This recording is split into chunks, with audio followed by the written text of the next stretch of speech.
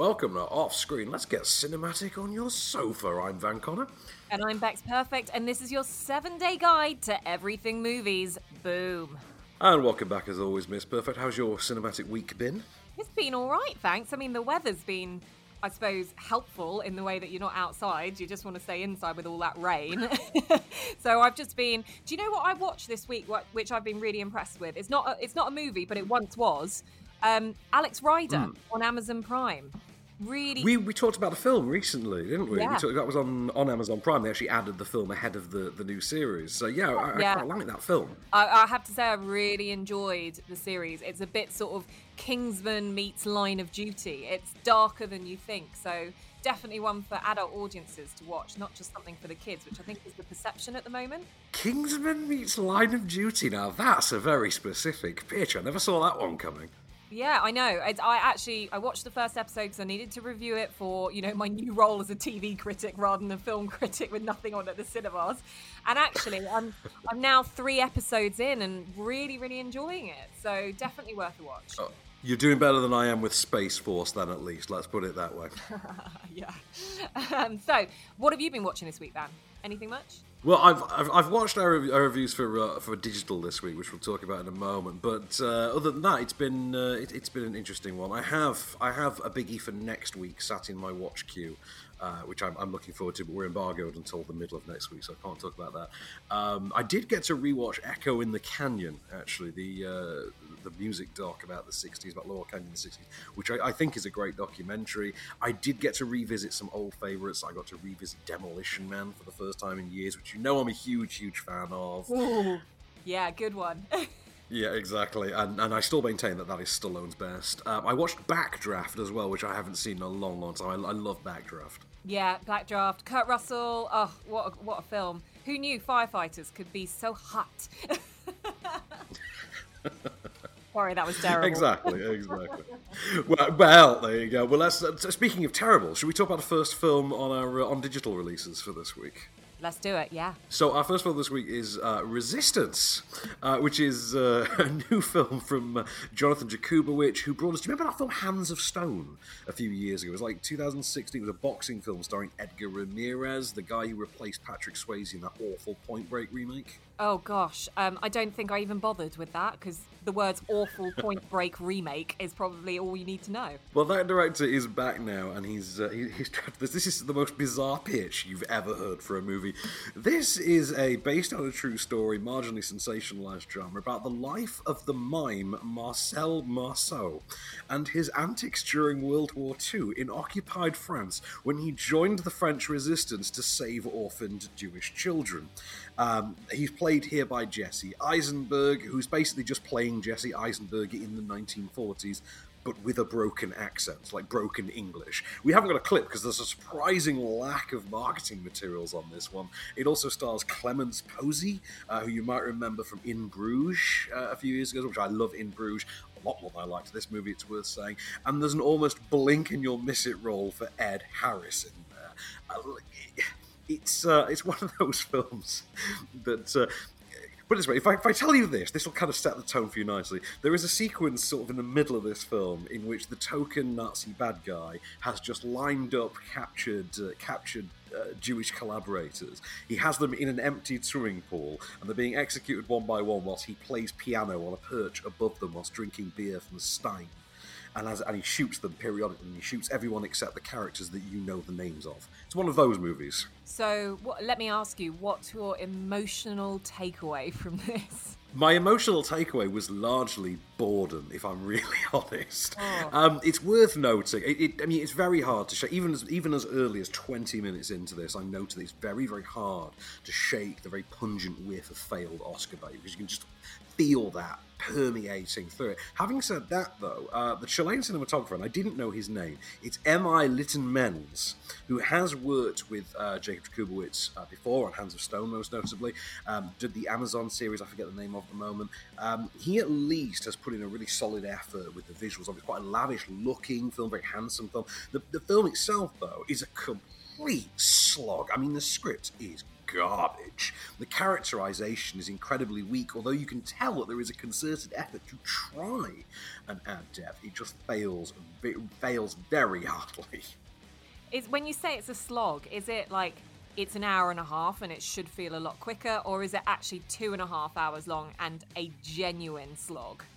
It's 2 hours, it feels a good 2:45, if I'm being honest. This feels mammoth, Oscar baity length, even though it's only 2 hours.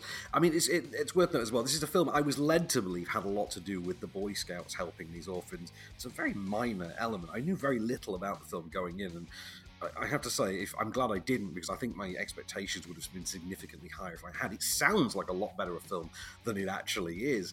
The Ed Harris appearance, for instance, is literally 2 scenes, one at the beginning, one at the end. They've literally filmed him for an afternoon. They've pulled the old Bruce Willis trick on this one. It's worth that as well. I mean, there's a great moment in this in which they unveil Marcel Marceau. They do that moment that all these true story biopics do, that moment of remember his name because he'll be going places, moment. And they've got all the soldiers, all the American soldiers in World War II sat there being forced to watch Marcel Marceau, and all I can think at that stage is, those poor gits, they've gone through all this hardship, seen all this death and suffering, and now, to cap it all off, they're being made to watch a mime. Avoid this like the plague. Half a thumb for the production value and the intent, but the script and the performances just aren't there. Okay, fair enough. I think we've kind of got the idea that it's not one for you guys to be watching. Moving on though, I'm so intrigued by this because whenever you mention the name Danny Trejo, then you know what you're going to get from something out of this. So we've got inmate number 1, The Rise of Danny Trejo. I just like saying it. This is bizarre. Okay, so I just did not know this was a thing. They have made a documentary about the life of Danny Trejo. More than that, it's actually a fascinating documentary about the life of Danny Trejo. All right, fellas, let's do this. My name's Danny Trejo. You might have seen me once in a while. Desperado, Heat, Dusk Till Dawn, Con Air, Machete. They make movies and stories about guys like Danny. Danny is that guy. Danny was in a high-stakes world from a very young age. Addicted to heroin since he was 12. He was just a kid, caught up in the game. I had a sawed-off shotgun and a hand grenade. I buried him, and I told my mom, be real careful in the backyard. So it turns out that Danny Trejo just basically was, is, and forever shall be a variation on the guy he always plays. He's just a slightly more happy, troublesome version. We always forget, for us, that Danny Trejo is a man in his mid-70s. It's just because he doesn't really look it that we sort of let that slide. This is, at times, hilarious, at times, heartbreaking. It's quite well made by Brett Harvey. It's not Asif Kapadia level documentary storytelling, but it's pretty slick. It's quite cool. There's some great visuals in there. The people they've got speaking, in sort of fleshing out the story of Danny Trejo include known people such as Donald Logue, Michelle Rodriguez, Robert Rodriguez. People who know. I'm actually quite shocked that at no point anyone managed to get Tarantino in this, because I feel like if they had, this would have shot it up the mainstream level a little bit.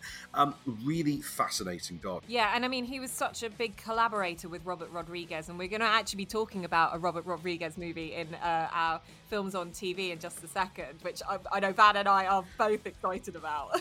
Did you know, this is a thing I learned from this documentary, right, Danny Trejo and Robert Rodriguez are second cousins through marriage, and they did not discover this until they met whilst filming Desperado. True story. What? That's crazy. Firstly, you've just given it away what we're talking about, which is so annoying, but secondly, that is a great fact, so you have redeemed yourself. What I find really interesting as well, I may have this wrong, I know that Danny Trejo is Mexican, but I also think he's part Filipino, which is also where I'm from as well. So I think there's a connection that I've always kind of followed him for that reason. But it may also have been, quite like the Robert Rodriguez thing, it may be untrue. So therefore, I've spent all my life thinking one thing, and it's going to be something else. There's a lot of legend around Danny Trejo because he spent a decade in prison and he built a complete legend. He spent most of the 60s in various prisons throughout California. We're told how he basically toured all the known prisons because they kept moving them around because they were afraid of rising power amongst Hispanic and Mexican inmates in the prison system at that time.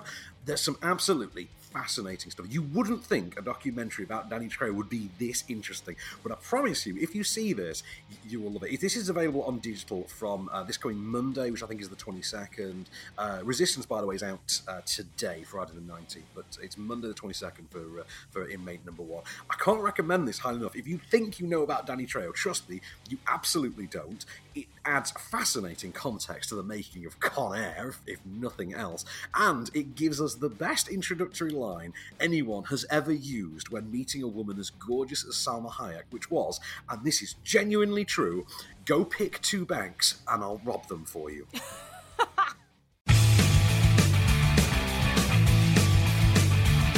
Welcome back to Off Screen. Well, you heard your digital offerings, and now we're bringing you movies on TV. This is broken down into 2 parts, and we're going to bring you the top 3 for your Saturday, Sunday, and Monday. So we're going to kick off with a beautiful animation, actually, something that really does pull on your heartstrings. This is Big Hero 6, which is on BBC One at 5:20 p.m. on Saturday. I really loved this. Did you, Van? Oh, I was a huge fan of Big Hero 6. I don't know why this happens to me. I have a thing with Disney and Pixar films where I can actually bypass most of the marketing and actually get to see the film, and it's a complete surprise to me. I remember not knowing anything about Finding Nemo when I first saw it, but this was another one I had as well. Yeah, and it's such a lovely, lovely story. It's about a guy called Hero who is this robotics prodigy, and he meets up with a guy with Baymax. Who basically is there to help avenge his brother's death, and they team up with all of Hero's friends. They form this kind of high-tech sort of hero gang, and it's beautiful. And again, if you're thinking like, what kind of up there animations are you looking for in the more modern day, this was brought out in 2015. It's one that I kind of think fits with you quite well. Well, that's the thing as well, because this also is an animated feature adaptation of a Marvel comic as well. This did not seemingly get really noticed upon release because it is so Disney-fied that you wouldn't really think it. But when you see the actual comic panels, the animation style is quite true to the source material. It's got a hell of a cast in there as well. Just people in there like Alan Tudyk, James Cromwell, like a caliber cast in there. I believe Damon Wayans Jr. is in there, I think, and Genesis Rodriguez, who I've always been a fan of. I've always called her Jenny from the Block, so I'm a huge fan of her. And going back to Man on a Ledge, like I think it was 8 years ago now. Really great fun, and of course, cute as all hell. People keep saying he's not really gone, as long as we remember him. Still hurts. I see no evidence of physical injury. It's a different kind of hurt. You are my patient. I would like to help. You can't fix this one, buddy.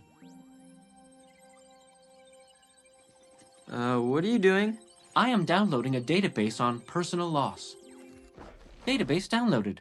Treatments include contact with friends and loved ones. I am contacting them now. No. I don't do Your that. Your friends have been contacted. Unbelievable. Now what are you doing? Other treatments include compassion and physical reassurance. I'm okay, really. You will be all right. There. Thanks, Baymax. I remember shedding a tear at the end. There's something quite magical when an animation can really do that to you. You're with it along the way. You're having fun. You're having all these different sort of experiences, like the highs, the lows, and then suddenly you're brought down to that horrible level. The thing I remember with this, you talk about the heartstrings, the thing I remember about this is if you saw it on theatrical, did you get the Pixar short beforehand when you saw this? Did you know what it was? Yeah, I probably did, but I mean, there are so many great Pixar shorts. Which one's this? Is it Bao? This one, no, Bao was Incredibles 2. This one got Feast, which was the one about the little dog that got adopted and loved food. Yes. Yeah, beautiful. There's some amazing ones. I mean, that's the Niagara Falls, Frankie Angel, wow. The brilliant thing about this is that you get that added bonus of the little short film as well at the beginning, and they're always so worth a watch. This, for me, is really brilliant. If you haven't seen it before, if you've got the kids in tow, this is your Saturday afternoon, 5:20 p.m, BBC One. Definitely worth a watch. However, continuing your weekend, what do we got on Sunday, Van? So Sunday, what I actually think is a really underrated but actually quite brilliant Jim Carrey comedy from 2009. This is Yes Man, which is based on the novel, well, not the novel, but it was a sort of satirical, comedic, non-fiction novel by Danny Wallace. This sees Jim Carrey as a sort of basically depressed mortgage broker or loan officer in a bank who goes to a seminar and is told to enrich his life. All he has to do is just say yes to everything. How wrong could this possibly go? We're gonna make a covenant, Carl. Do you want to make a covenant? The word is yes, Carl. Yes! Yes! Yes! Yes! Once you leave this building, every time an opportunity presents itself, no matter what it is, you will say yes. Yes! Yes! Yes! Yes! What if I say the other word? You'll be making a promise to yourself. And when you break a promise to yourself, things can get a little dicey. What do you say, Carl? You ready to make a covenant? Yes. Yes! Yes. Yes! Again. Yes. Say it again. Yes! Make me believe it! Yes! Yes! Yes! Well, you know what? I always consider myself a bit of a yes person. I'm always up for stuff, but when you think like how badly wrong it does go in this movie, you're kind of going, actually, maybe I'm going to rethink some of my choices in life. That's it. And do you know what? We forget so much about this movie. It co-stars, for instance, Bradley Cooper and Zooey Deschanel. Like, okay, wow. Its main soundtrack beat is a needle drop from Third Eye Blind, of all people, which in 2009 was kind of unheard of at that point. Terrence Stamp in there. I'm always happy to see General Zod himself show up. Notice I said General Zod. Now, I know there's two of them now, but there actually isn't. There's only one General Zod, and then there's Michael Shannon. That's how that works. Great movie, though, and also has one of my favourite Harry Potter references. I don't like contemporary pop culture references in films. See my rants on every time they've mentioned Game of Thrones in a comedy for the last 5 or 6 years. But this has a Harry Potter reference in it that I think is an absolute just roof dropper. It's fantastic and features Rhys Darby from What We Do in the Shadows and Flight of the Conchords, just on fine form. If you want a good laugh, check this out. There's great use of a song by Journey. Not that one, the other one in this as well. Again, check this out. You will laugh. It's great. I just cannot recommend that. I can watch this over and over again. I think it's an absolutely superb time. Okay, so that is on ITV2 at 6:55 on Sunday even. Now, kicking off your week, we've got an absolute classic here. We've got Die Hard 2 on Sony Movies at 9 p.m. You'll never look at airports in the same way if you ever get to visit one again. I noticed as well, we specifically have written down Die Hard 2. Everyone always writes it down as Die Hard 2, Die Harder. Now, funny story about that. That is not the title of Die Hard 2. The tagline is Die Harder. And for some reason, because of the way it's stylized on the poster, it caught on that was the title, which is just a weird thing and led to all the Die Hard movies having ridiculous titles. This, like the first 4 Die Hard movies, is based on an unrelated source material that has then been rewritten into a Die Hard movie. It's only the 5th one where it's actually an originally created story. This is based on a novel called 58 Minutes. It sees John McClane trying to fight and thwart terrorists in an airport, and terrorists being ex-military, as they try to secure the release of an imprisoned South American dictator who's scheduled to land there on Christmas Eve. Because I don't know about you, but that's when I like to land my deposed South American dictators. Fingerprints. Got an unidentified stiff here. I've circled the worlds in pen in case the transmission's a little fuzzy. Listen, run it through state and federal, and if you can, run it through Interpol. Will do. Well, what's this about? Oh, just a feeling I have. Ouch. When you get those feelings, insurance companies start to go bankrupt. Listen, the fax number is... Is on the top edge of the transmission. It's on the top edge of the transmission you just got. Oh, an airport, huh? Listen, you're not in somebody's pool, are you? Yeah, and I'm fresh out of chlorine. John McClane and technology there. Well, there we go. I mean, for a 1990 film, it still is so relevant today. I'm not saying 1990s, 1990. This is John McClane back out in his finest. It's amazing, isn't it? Yeah, if you ever get to visit an airport again in the near future, you'll probably be looking at over a show. Definitely worth a watch. That is for you on Sony Movies at 9 p.m.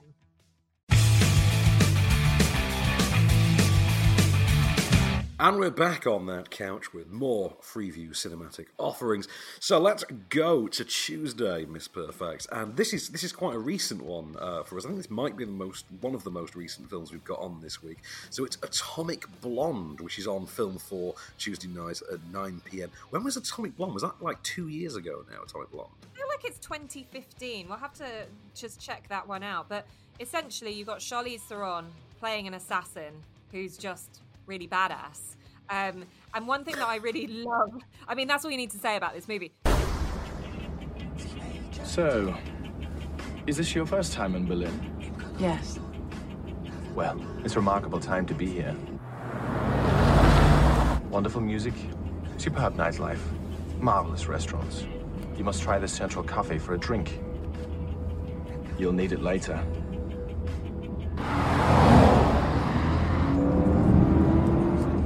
You remember Mr. Bremovich, don't you?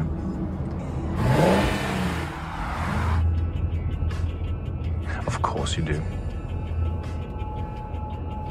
Well, he's very curious what you're doing here in Berlin.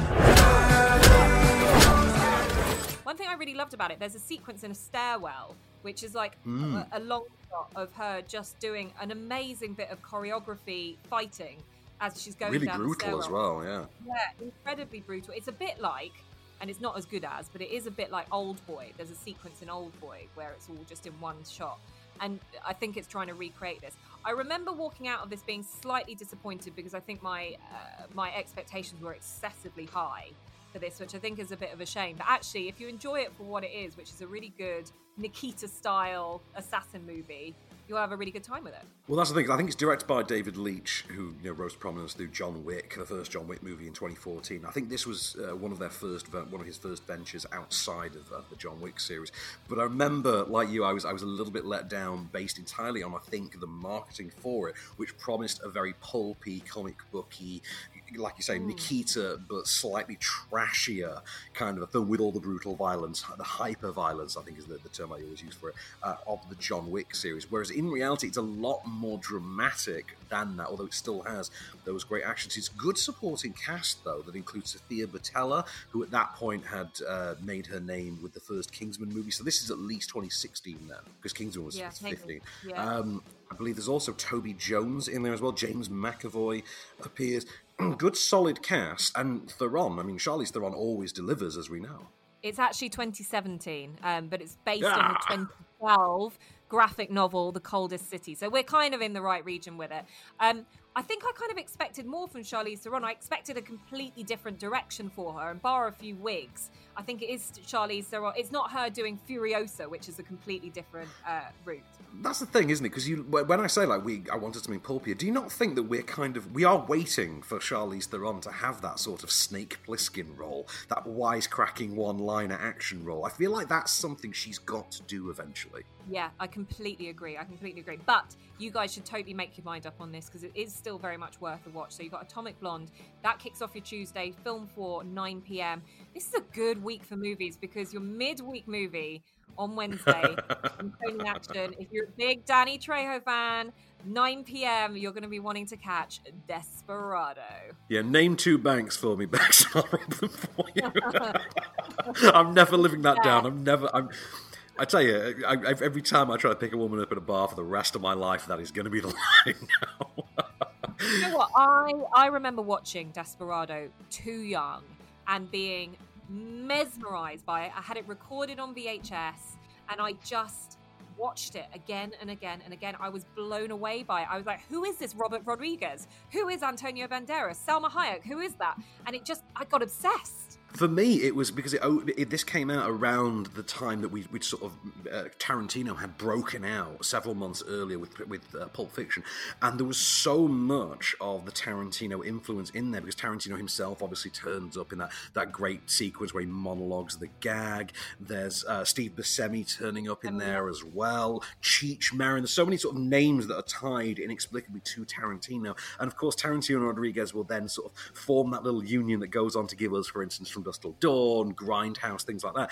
And so Desperado does become sort of part of the Tarantino, sort of tertiary part of the Tarantino canon. And also, it's a movie that was based on its own Mexican movie of the same title, which kind of didn't do as well globally, and then Robert Rodriguez took this on, and it became what it is. Well, this is the weird thing because it's kind of like Evil Dead 2. So Desperado is technically part 2. So you've got El Mariachi, which I think is 93 or 94. You've then got Desperado, which is part 2, in which it's the same character, but he's played by Banderas now, and the incidents that he refers to have happened in El Mariachi. And then we've got a threequel that comes along nearly a decade later, that's Once Upon a Time in Mexico, in which Johnny Depp joins the fray and coins the term, are you a Mexican or a Mexicant? Yeah, I remember being a little bit disappointed with Once Upon a Time in Mexico, again, because my expectations were so high. This is a 1995 action thriller that is absolutely brilliant. You will want to be as cool as Banderas walking around with your guitar case in hand. And you know what? If you love that kind of early Tarantino, Rodriguez feel, you're going to get everything that you want from this. And I think it's been massively underrated in a way, and I think it needs to come back and be more prevalent because it's such a brilliant film. I feel like people don't remember Desperado as well as they should. They don't quite give it the recognition that it should. And of course, something that I sort of gleaned from watching the Trejo documentary, the Inmate Number 1, is how so much of Robert Rodriguez's work is to try and create what he calls mexploitation as its own sort of subgenre. And Desperado is a brilliant example of what he tries to do. It leads all the way up to, for instance, Machete. Well, do you know what? This is in its perfect channel on Sony Action, because that's exactly what it's full of. That's 9 p.m. That's your Wednesday. Happy hump day to you. Go and get your guitar and make sure it's not got any explosives in it. Moving on to Thursday, we've got quite a controversial movie here starring James Franco and also Seth Rogen. I mean, this was hyped for all the wrong reasons in a way when it came out. Oh, yes. It's on 5-star, 9 p.m. I remember the controversy, but I can't remember what. Like, I know it's obviously to do with North Korea, but I can't remember the ins and outs of it. Okay, so the plot first and foremost, because you kind of have to start with the plot. So the plot is a TV journalist who's known for his sort of sensationalist interviews, played by James Franco. He and his producer, played by Seth Rogen, are granted the opportunity to interview Kim Jong-un. Which is, a rarity. They are allowed to fly to North Korea and interview him. But they are given a specific mission by the CIA before they can do so. I'm sorry, we had kind of a long night last night. Why are you telling us all this information? Well, we're telling you this because you two, lucky gentlemen, are going to be in a room alone with him. Congratulations, by the way. That's right! Which is part of the reason why we're here. The CIA would love it if you two could take him out. Take him out. Take him out. Like for drinks? No. Take him out. Take out. Like to dinner? Take him out to a meal? Take him out. Like on the town? Party? No, take him out. You want us to assassinate the leader of North Korea? Yes. What? Said mission, of course, being issued to them by the one, the only, the stunning Lizzie Kaplan, who looks an awful lot like the lady in my life. But the thing with it, of course, became that North Korea did not take too well to the existence of this movie and claimed responsibility for hacking Sony. Now, yeah, I was wondering if when it came out, if I remember rightly, was it like not shown in cinemas for a reason? I remember trying to get hold of a copy of this. This wound up being released Christmas 2014, on digital platforms because it was the only way that Sony could think of to safely release the film, to still earn decent bank. And I believe it did hold something of a record for a little while. I remember getting a hold of it as well. I had to pull in various resources to actually get a friend to buy it on my behalf in the US because you just couldn't in the UK, and I was so desperate to talk about it on radio. And actually, the weird thing about it is the film itself does not quite deserve the controversy that it's got. It's quite funny, as you can hear from the clip. It's got great lines like, they peanut butter and jelly. They hate us because they ain't us. Lines are like that. It's got a lot of fun in there with Randall Park as Kim Jong-un, and Randall Park will go on to star in Fresh Off the Boat and Ant-Man and things like that. I think he's coming back to the Marvel Universe in something this next year as well. It's funny. It's not quite as offensive as you would expect it to be. It's got a prolonged joke about inserting a missile up inside oneself, but which is deeply uncomfortable. But it's fine. It's fun. There's a great cameo by Eminem. Yeah, and do you know what? I think it's kind of a storm in a teacup in a way with this movie because, I think it's the hype around it almost took over the fact that actually I thought it was quite an average film when I watched it. I thought it was, it was kind of a 3-starer for me. It was okay to watch, just nothing iconic that made it kind of, really live with us for years. But the hype machine does its job for it. And it's on a Thursday night. There's never anything on a Thursday night for some reason, so at least you can turn a 5-star at 9 o'clock and have a couple of chuckles with Seth Rogen and James Franco. What's better than that? Now, speaking of a couple of chuckles, I was really surprised at our Friday offering. Okay, so on 4/7 at 10 p.m. is Book Club. And I remember watching this and going, oh God, this is going to be garbage. And actually, it was really, really funny. So Book Club is about it's about a group of, shall we say, golden girls of sorts, who join together for their usual book club. But the book this week in which they're reading is a little bit steamy. It's, of course, 50 Shades of Grey. This book made me realize that it's been quite a while since we, As in weeks? Like maybe 6. 6 weeks? Months. Oh my God, I thought you guys were like rabbits. We are. If rabbits took a ton of Benadryl and made a chastity pact. Oh my God, we have to put a stop to this. Oh, come on. I mean, if women our age were meant to have sex, God wouldn't do what he does to our bodies. Oh, well, speak for yourself. Well, that was not God. That was Dr. Nazarian. You said about them being Golden Girls. These are hardly the average Golden Girls. So it's like Mary Steenburgen, Diane Keaton, Candice Bergen, and Jane Fonda. Now, I'm just going to tell you this. I'm 36 years old. I still fancy the pants off Jane Fonda at the age she is now. I don't know how old she is. Could be 90 years old for all I know. I still fancy the pants off Jane Fonda now. I think I fancy Jane Fonda. I mean, she's amazing. She's like the most incredible activist out there. It's insane. This film really made me laugh. And it's got that kind of Sunday afternoon feel to its format. They live in this beautiful house and they all come together and they're all kind of middle class, well-to-do ladies whose husbands or are kind of like, bankers or whatever. And they haven't got much else to do except go and meet for a book club. And then suddenly, by reading 50 Shades of Grey, it changes their sex lives or their previously non-existent sex lives. That's the thing, isn't it? Because it's a comedy about female sexuality that actually skews older, which is basically unheard of. Yeah, 100%. And I think that's what makes this such a great surprise of a movie. It just works really well. Obviously, the cast is stellar, so you've got these brilliant actresses, but those actresses, unfortunately, for, unfortunate reasons, they're not really the ones that pull in the big bucks when you go and watch a cinema full of these ladies. But actually, when you watch it, the quality is there. The humour is there. They land every joke really well. And it's got a lot of heart to it as well. Plus, if you need to remember what was going on throughout that phenomenon that was 50 Shades of Grey, you're going to want to tune in 4/7, 10 p.m, Friday night. That's your weekend sorted.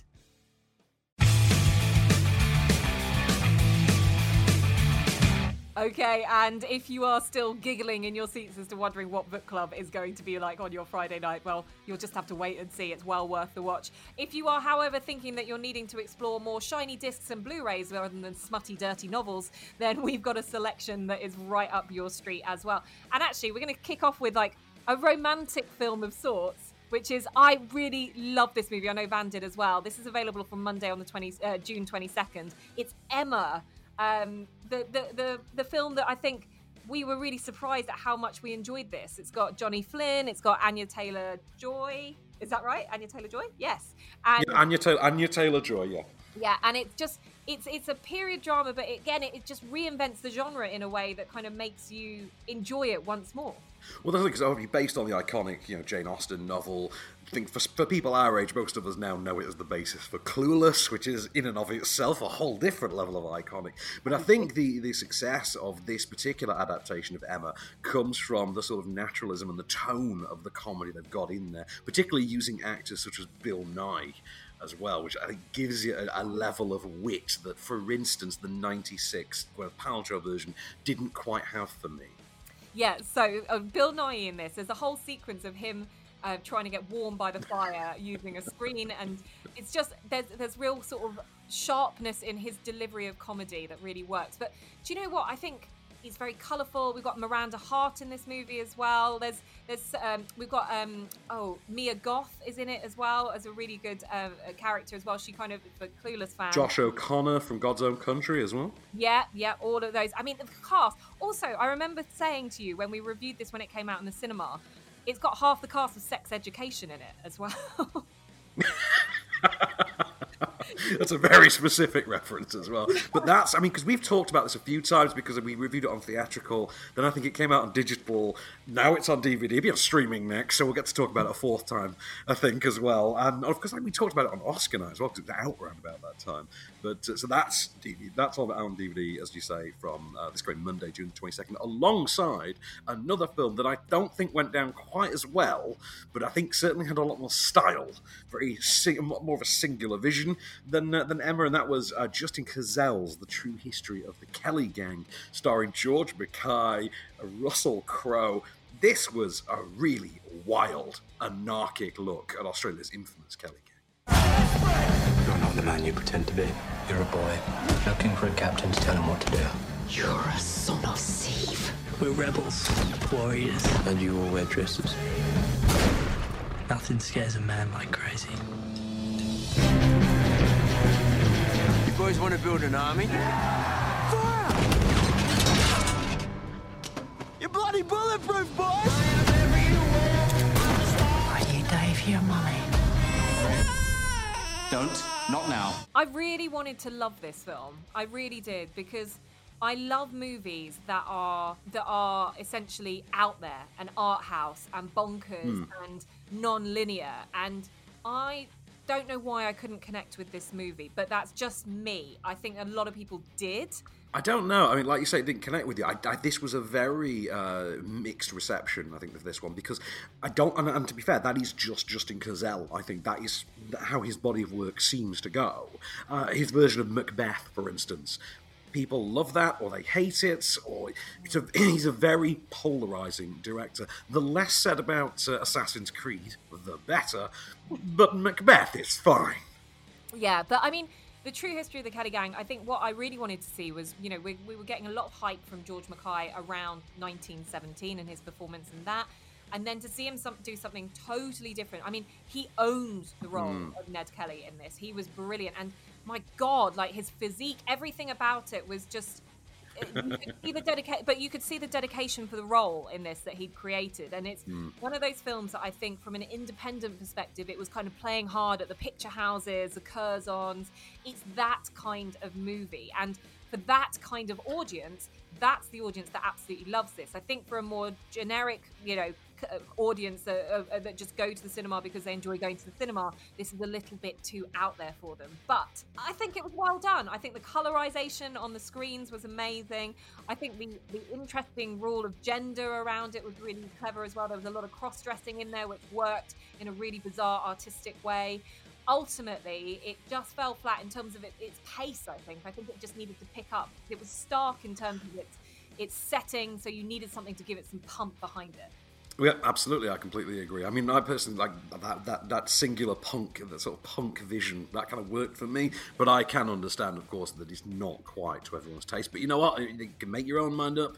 Pick it up on DVD this coming Monday. Sure. So shall we go to streaming next? We've got a couple of classics, a new movie, and a recent sequel to talk about this week, spread across both platforms. So let's start then with Legally Blonde, which. This is the definition of a sleeper hit, I think. Yeah, absolutely. And there has been chat that obviously a Legally Blonde 3 is going to be in the works. Reese Witherspoon is kind of still, stirring the pot. You mean Threegly Blonde? Threegly Blonde. Yes!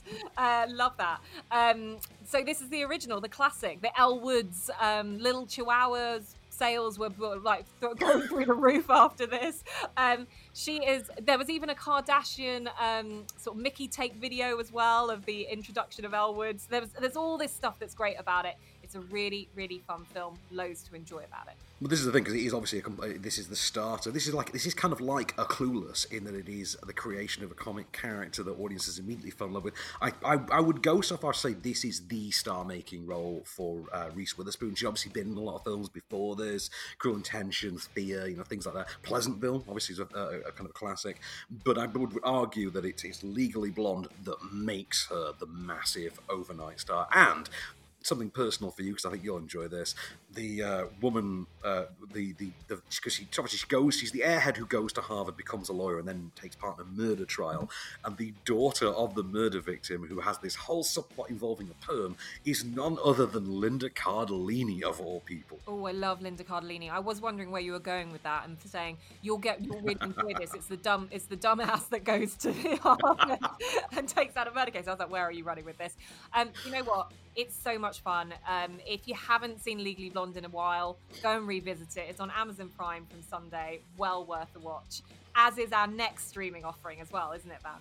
Indeed. So from Legally Blonde to Legally Dumb, this was part 3 of Jim Carrey's hat trick of 1994, which obviously took us from Ace Ventura to The Mask to Dumb and Dumber, which also in a weird way made the Farrelly brothers as well. It's one of the all-time classic comedies. Both of these are on Amazon Prime. Legally Blonde is available from Sunday the 21st.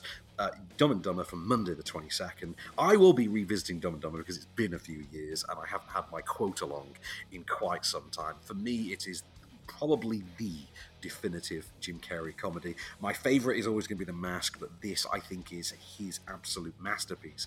And it's for me, the high watermark of the Farrelly brothers as well. Who they would go on years later to give us Something About Mary and then change the comedy game again. But this, for me, this is their breaking onto the scene. This is their coming out moment, and it's a hard one to top.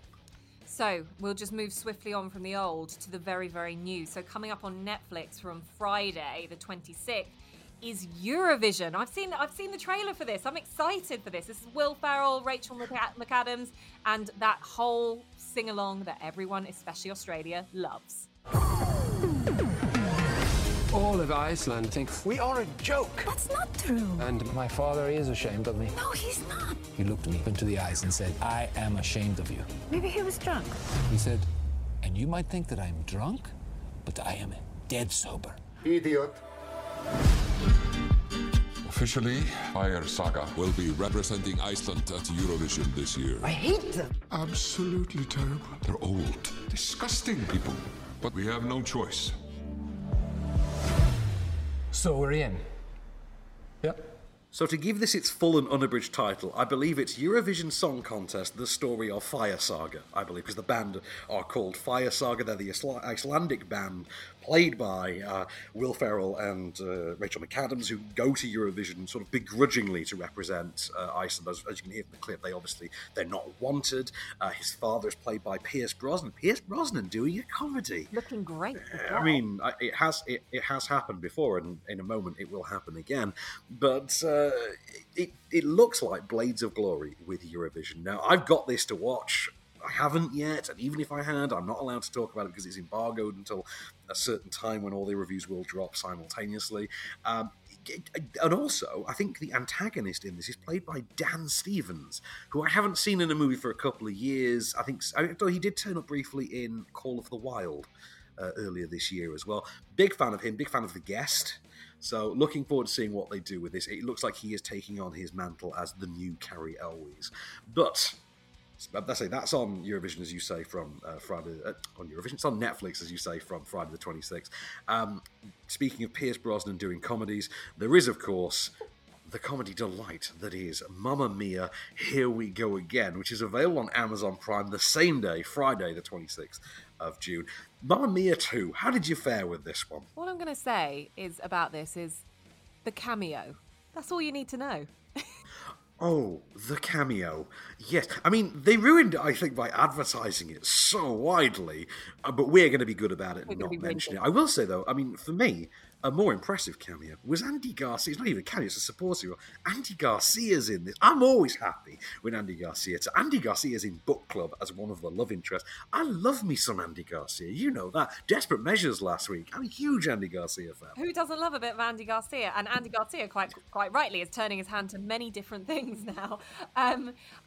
This, for me, it was okay. I mean, I know the hype around Mamma Mia, the original movie, was huge. So this, with its fan base, the fan base will love the second one. I mean, you know, at the O2 in London, there's even like a sing-along dining experience. I mean, what more? I didn't know this. Oh yeah, what's more to say? I mean, it's a phenomenon, and everyone loves it. And if you love the first film, you're gonna love this one. I can also say, on an academic level, you could actually call Mamma Mia, and this is horrible I can actually say this out loud, the Godfather 2 of musicals. Because it literally is the exact same format as Godfather 2, but an ABBA musical. Make of that what you will. I mean, you can find out for yourself Friday, 26th of June on Amazon Prime. So that's a pretty good selection of streaming offerings, I think. Yeah, I think you just did a bit of a mic drop to end us there as well. So that is a good selection. You guys have got another solid week. I mean, the heat wave is supposed to come in towards the end of next week. So get rolling on your digital and your DVDs and your Blu-rays and your streaming, and then keep those big movies that are on your TV rolling up hard as well throughout the week. We'll be back with you next Friday with even more for lockdown movies that you can get your teeth into. And of course, we'll be having lots of fun doing it.